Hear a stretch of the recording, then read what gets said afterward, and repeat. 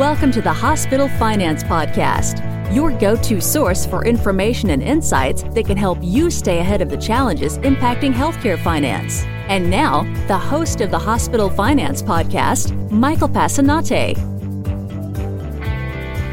Hi, this is Mike Passanante, and welcome back to the Hospital Finance Podcast.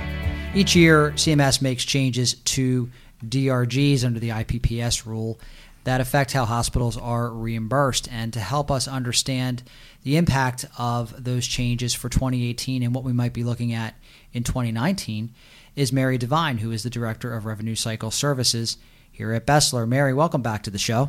Thank you. Happy to be back. So my guess is many in our audience are familiar with the concept of a DRG, but for those who may not be, could you just briefly explain that for us? Sure. So the DRG started in 1982 as part of the Tax and Fiscal Responsibility Act. It was designed as a statistical system of classifying any inpatient stay into groups for payment. The DRG system divides possible diagnoses codes for more than 20 major body systems and subdivides them into almost 500 groups for Medicare reimbursement. It really takes into consideration the severity of illness, the complexity of the treatment, as well as other things that impact the reimbursement, wage index, capital expenditure, that kind of thing. This really was started mostly for Medicare, but at this point, so many payers are utilizing the DRG system on one level or another. And there are dozens and dozens of DRG codes, and each year, as I mentioned in the intro, CMS makes changes to them to sort of just update their latest thinking on reimbursement and certain issues, which makes it important to keep on top of those changes, right? Oh, absolutely. So, in some of those things that the reason you want to stay on top of these changes is, it really impacts how the DRGs are grouped and subgrouped, which impacts how you are reimbursed. So you want to make sure you understand what the changes are and how they're going to be grouped and how your reimbursement is going to be impacted. And some of the other things that get impacted are whether the DRG is impacted by the transfer rule or not, or whether they're categorized as a special payment for new technology or new medical services.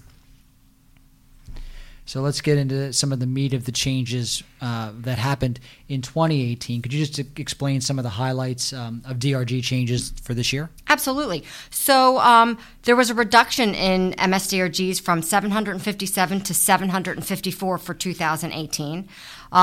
There were 3 DRGs that were deleted, 984, 985, and 986. There were several DRG name changes to really clarify the actual MSDRG diagnosis code.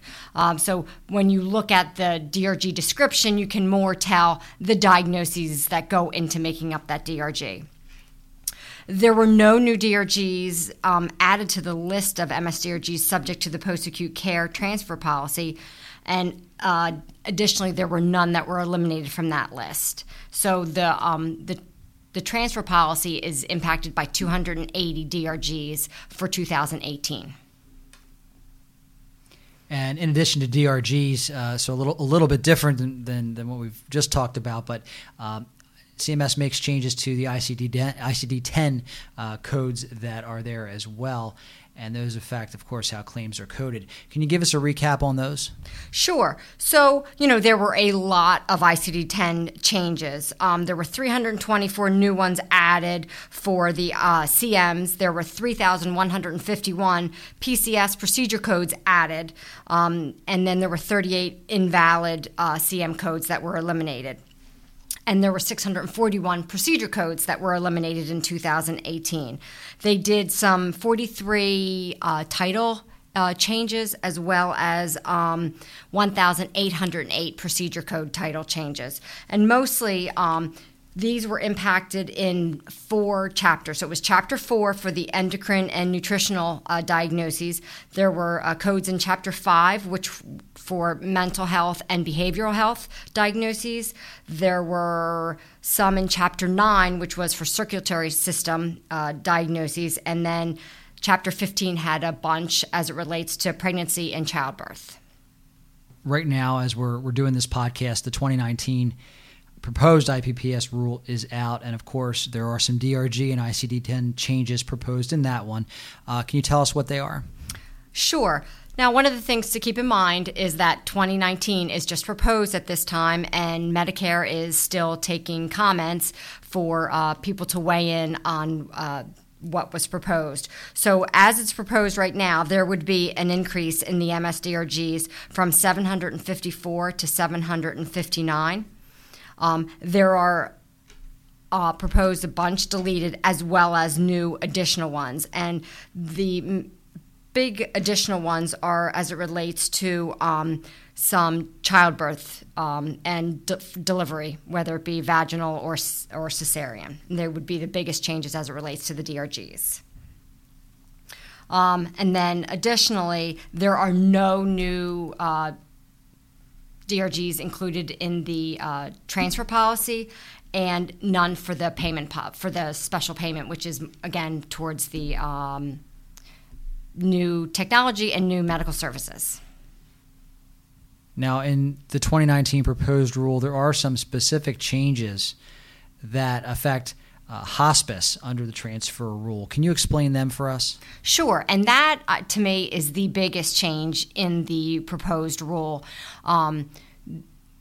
Currently, under the transfer policy, anything that's coded a discharge status code of a 50 or a 51, indicating that the patient's going off to receive inpatient hospice or outpatient hospice, all those DRGs are excluded from the payment policy. So when the patient gets discharged, and if they have a length of stay that is below the geometric mean length of stay, and they get coded a 50 or a 51 as a discharge status, the hospital would receive the full DRG payment on those. Starting in October of 2018, once a claim is coded a 50 or a 51, for the 280 DRGs that are listed as affected by the transfer policy, they will now be impacted by the policy with the 50 or 51, and they will receive the per diem payment versus the full DRG.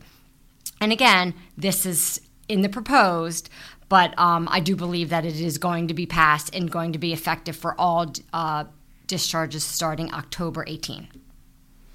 Okay, and Mary obviously went through a lot of detail here today and talked a lot about DRG codes in depth, and we have more information on our blog with the post that's related to this episode, so please go there and give that a look for some additional detail. And I'll also mention that if you'd like additional validation on whether or not you're recovering all of your transfer DRG overpayments and underpayments, take a look at our transfer DRG service on Bessler.com as well, and we'd be happy to talk with you more about that. Mary, thanks so much for visiting us today on the Hospital Finance Podcast. Thank you for having me. If you enjoy the Hospital Finance Podcast, please head up to iTunes to subscribe and leave us a positive review. This concludes today's episode of the Hospital Finance Podcast. For show notes and additional resources to help you protect and enhance revenue at your hospital, visit Bessler.com/podcasts. The Hospital Finance Podcast is a production of Bessler. Smart about revenue, tenacious about results.